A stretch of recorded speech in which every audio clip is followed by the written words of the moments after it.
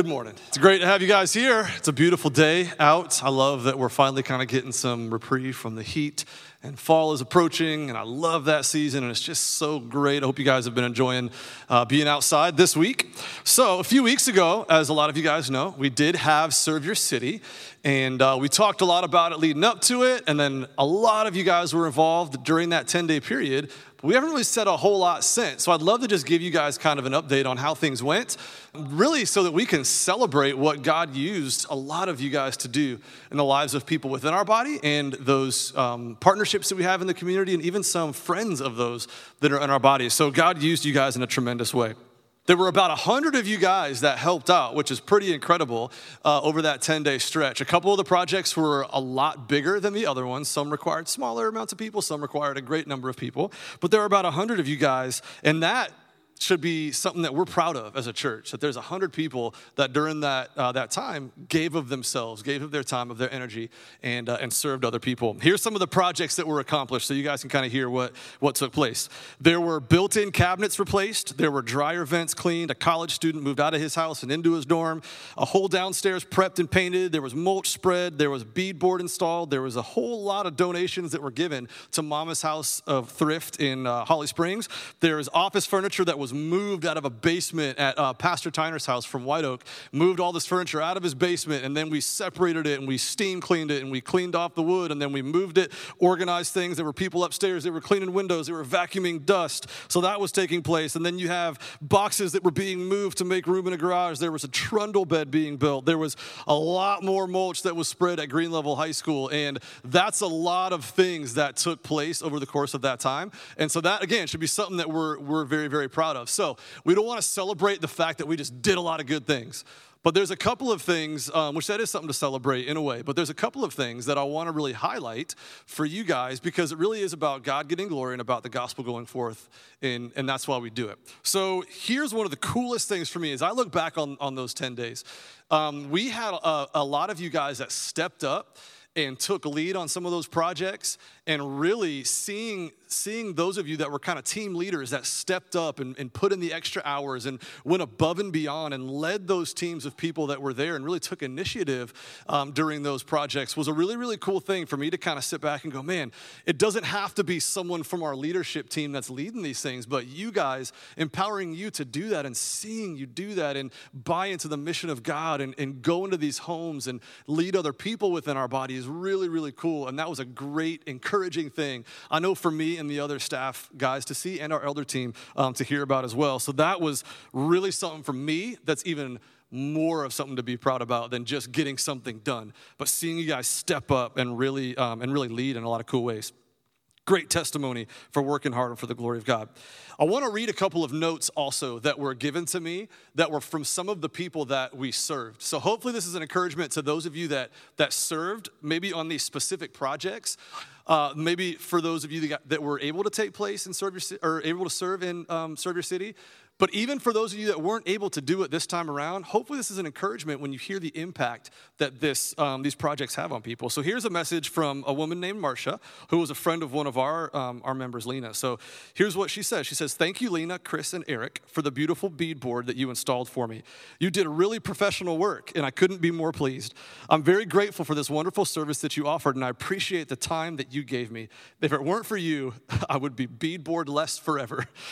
Thank you so much. So just really appreciative of something that, was a small kind of hallway, hard work, but a small part of her house. It was some beautification that just made things look nice. And she's just so thankful that this very, very small team of guys and Lena were able to do this for her. Here's another one from someone within our body. Here's what she says.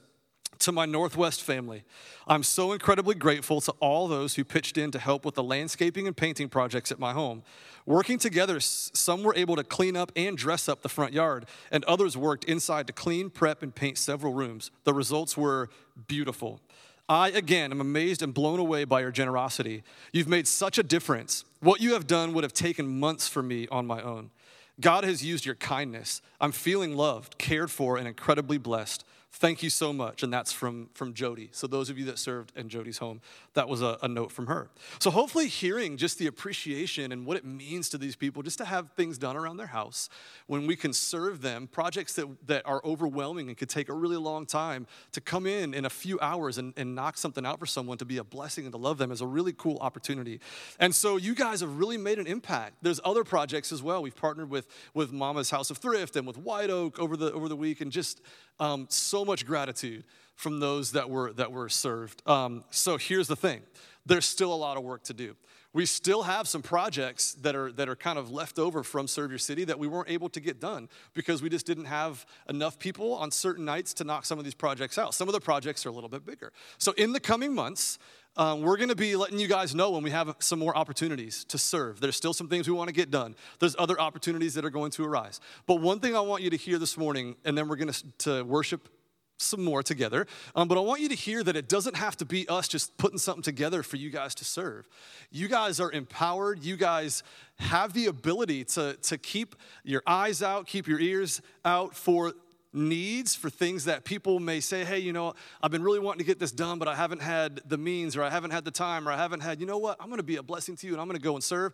I'm going to get a few people to come and help, and we're just going to go do it. I don't need to ask permission. I don't need to even really tell you that I'm doing it. We're just going to go serve, and then let us know afterwards, because we'd like to celebrate with you and encourage you guys. But you don't need us to put something together. You guys are so capable of hearing of the needs and going and serving. But we are going to be presenting more needs to you guys as a church family to continue to love people, continue to serve people, continue to be a great testimony for the glory of God and in His name. So thank you guys for what you did. For those of you that weren't able to do it, we really missed having you be a part of it. But let's continue this effort as we continue to move forward as a church. And we're on mission for God as we serve people and we love people and we just make His name great. So thank you guys so much for serving. Morning, Northwest Community Church. I'm excited to be here today. My name is Steve Dingledine, and I have the privilege of serving on our elder team here at Northwest. And it's great to welcome you this Labor Day. It's a great weekend. College football has started back up. I know at least one pastor who's excited that UNC had a victory yesterday, so that's very exciting. I want to begin our time this morning with a brief story to tell you. I had the opportunity last summer to meet out in Colorado with my dad and 4 brothers of mine.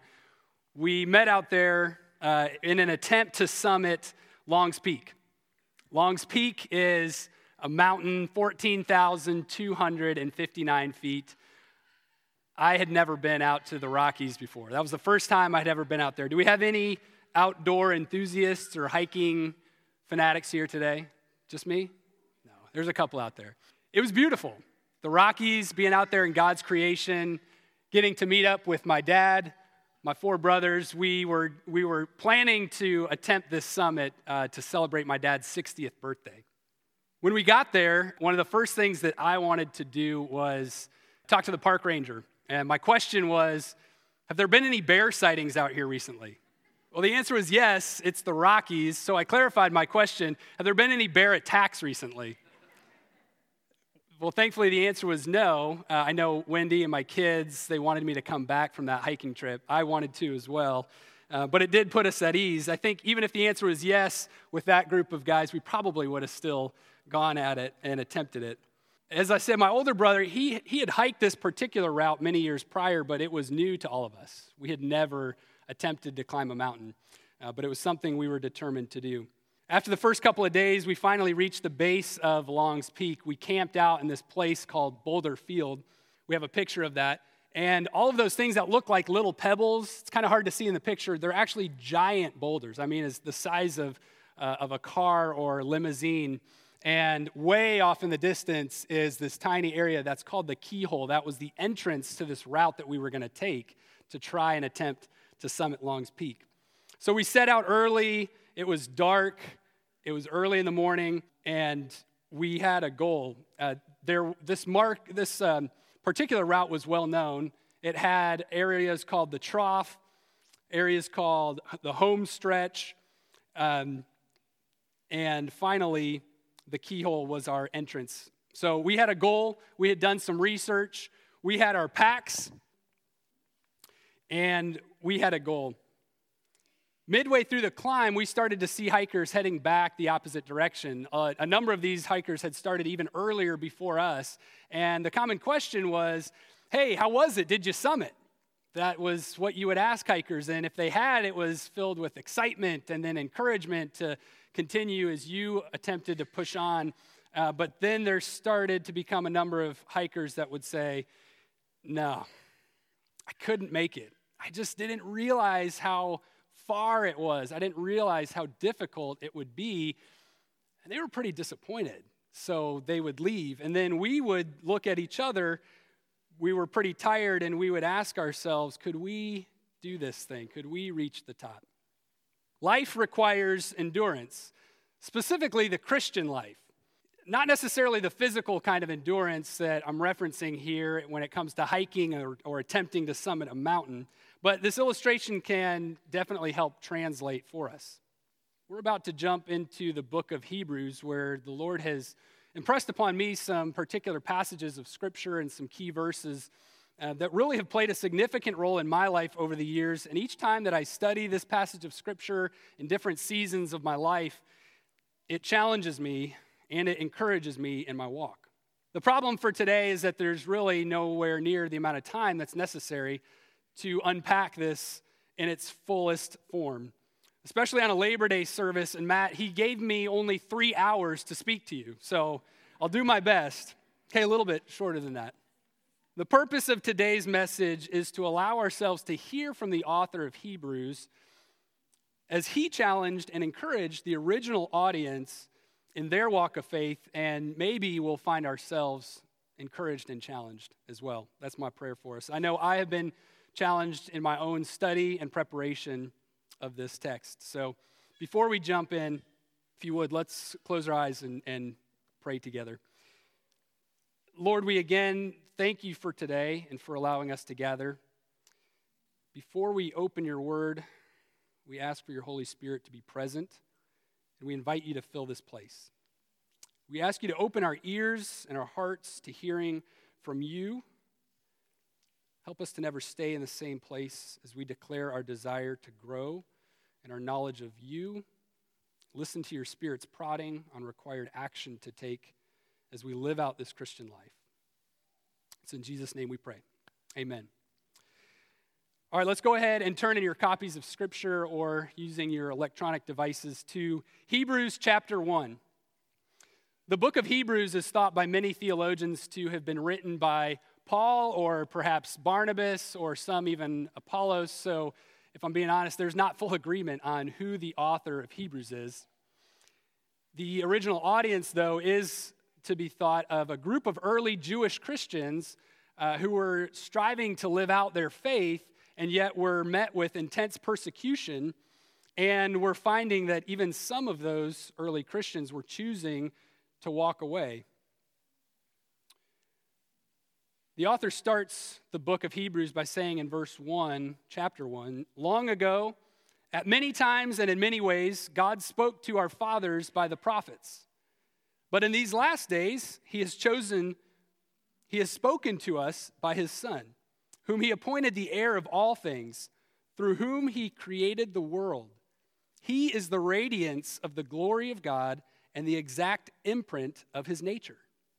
And he upholds the universe by the word of his power. After making purification for sins, he sat down at the right hand of the Majesty on high. So point number one for today is this, plain and simple. Jesus is the Son of God. He alone is our Savior. Do you know him? Not do you know of him, but do you know him? Have you ever asked Jesus to be the Lord of your life? If the honest answer is no, I would ask that perhaps you would be open to hearing from the text today and consider that.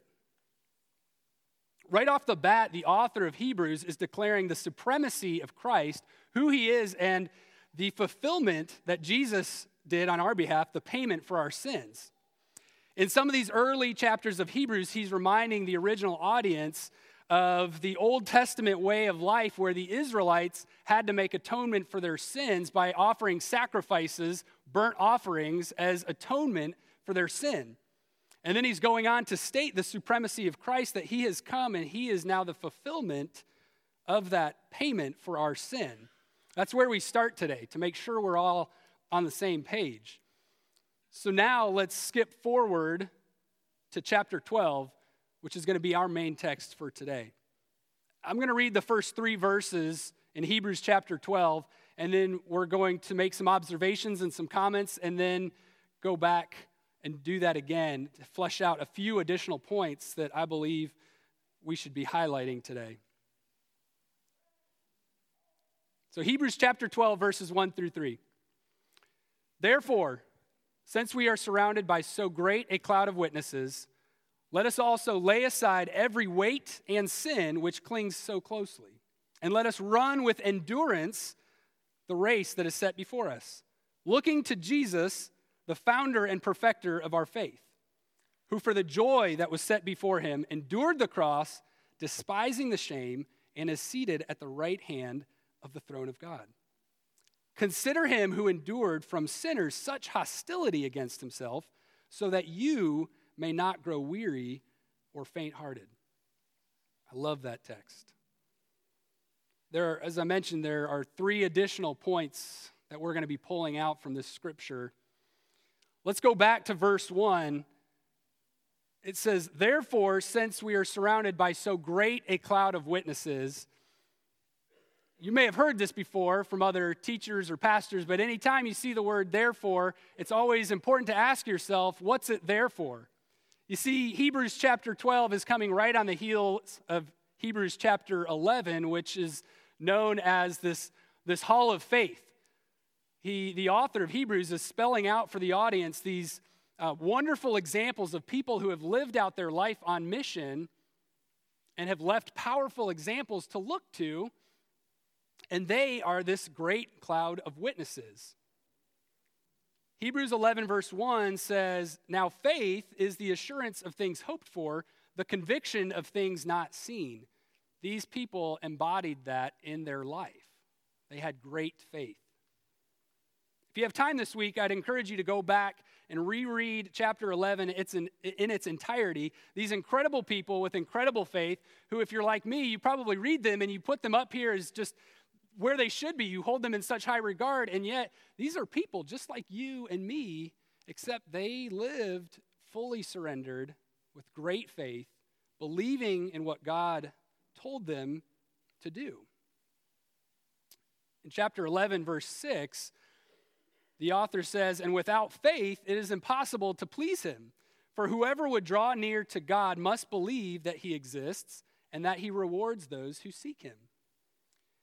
And remember, by now, the author had already declared the supremacy of Jesus, and so we know who we were to put our faith in. You see, everybody has faith, but what are you putting your faith in?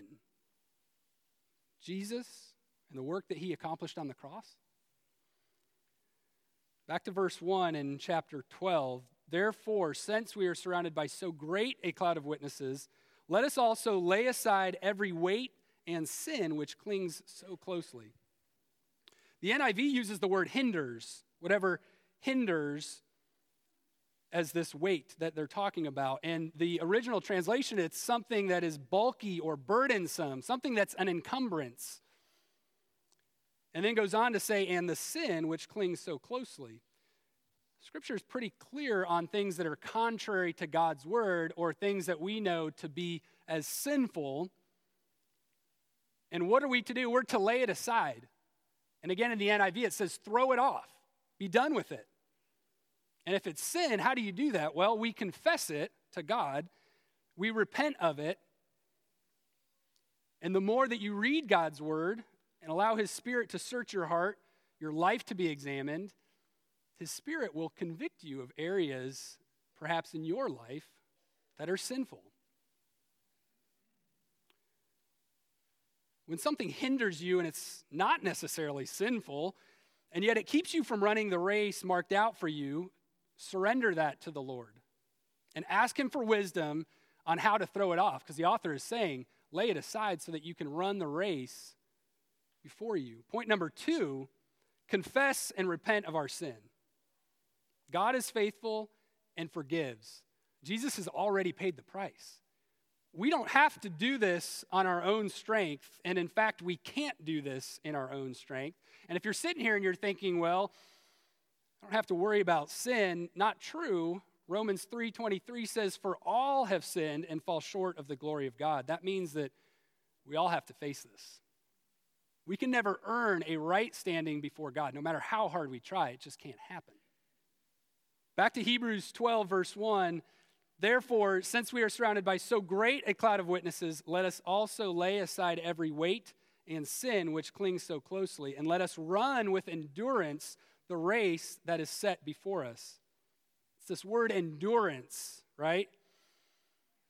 The word in the NIV says perseverance. And again, going back to the original language in Greek, it's a characteristic of a person that's not swerved in their faith. It's a steadfastness, a consistency. They're not even swerved during great trials or sufferings. It's the same word again that we find in verses like Romans 5, chapter 5, verse 4, where suffering produces this endurance, which then produces character, and character hope. If you would, jot down Romans chapter 5, perhaps study that at another time, and there's some incredible similarities as to what we're looking at here in the book of Hebrews. Now, before you leave here thinking that I know Greek, I've never studied Greek. In college, I was simply recommended by one of my professors to utilize a tool called the Blue Letter Bible, which helps break down the passages of Scripture and look at them in their original language. It allows us sometimes to do a word study, but it's always important, though, to remember to examine the context of Scripture in the entirety of the passage, and then to also compare that to the Bible as a whole, so that we don't accidentally take God's word out of context.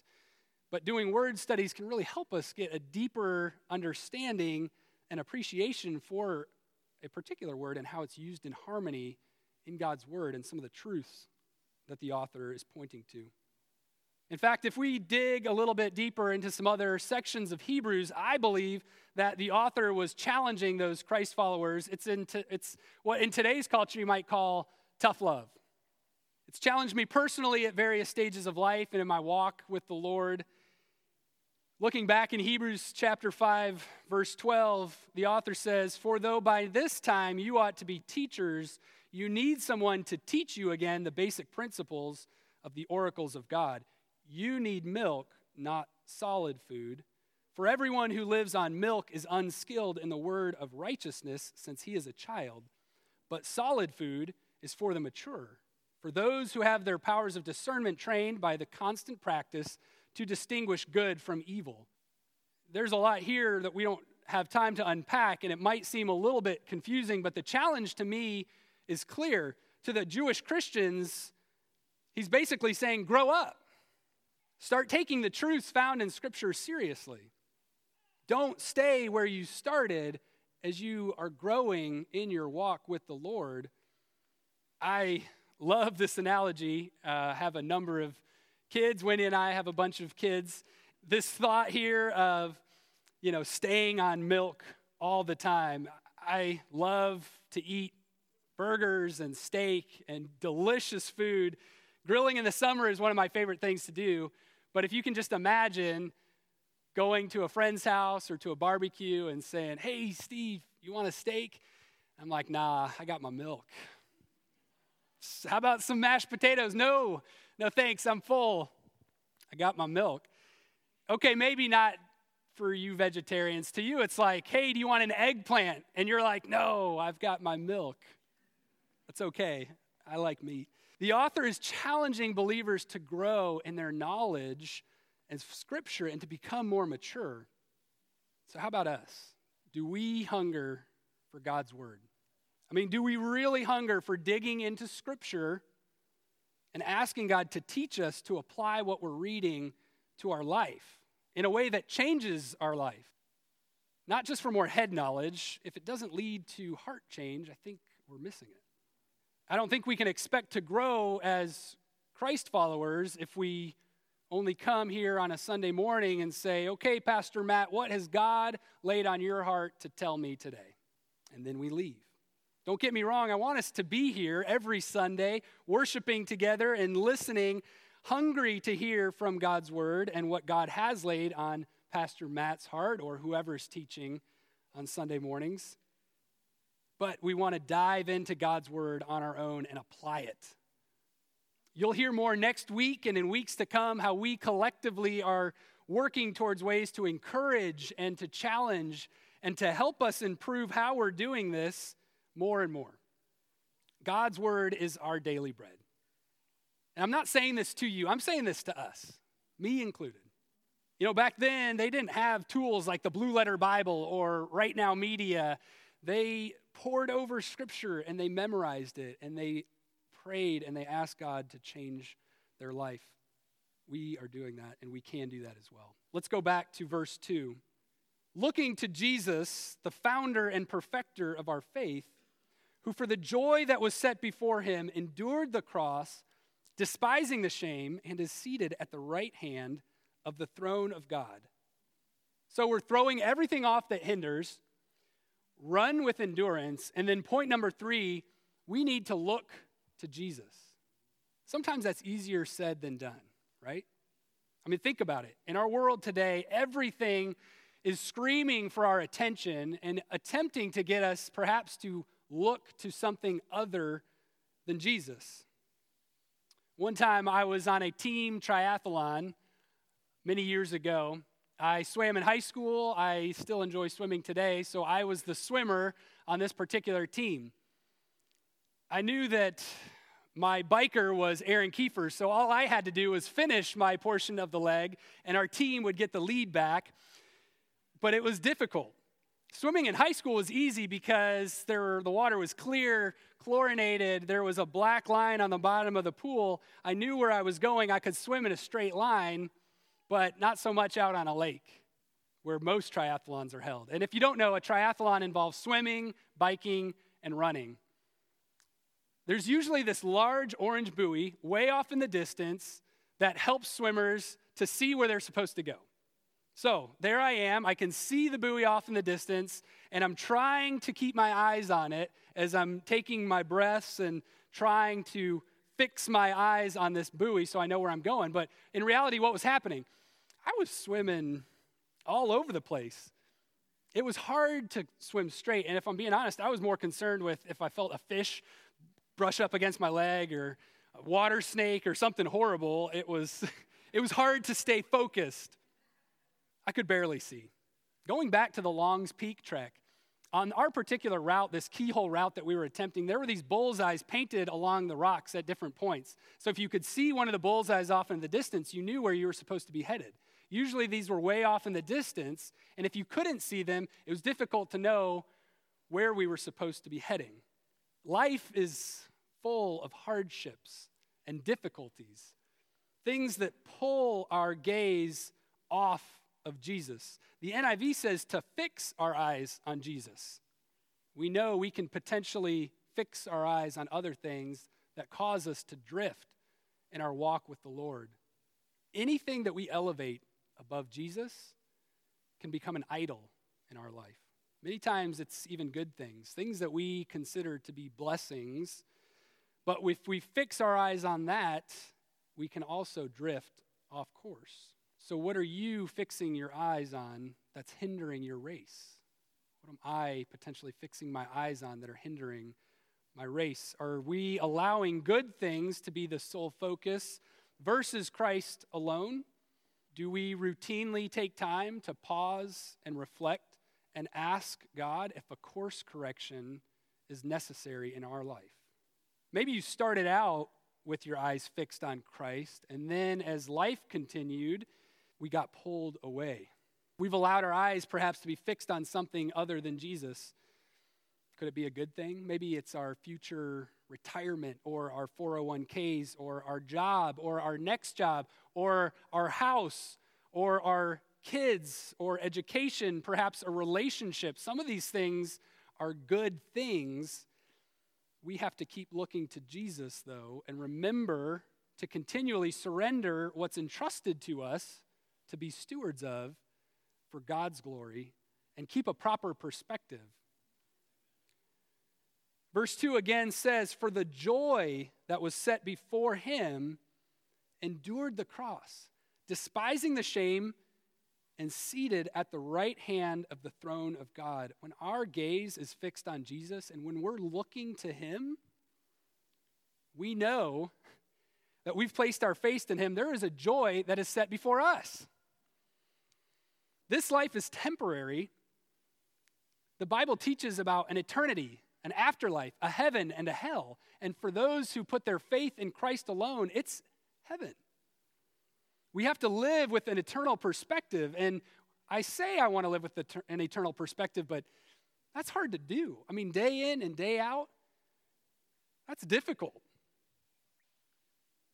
It's interesting to me, though, as you study Scripture, there are passages like in the book of James where it talks about how life is a vapor. It's a mist, here today, gone tomorrow. And then we've got passages like Hebrews where it's calling us to run with endurance.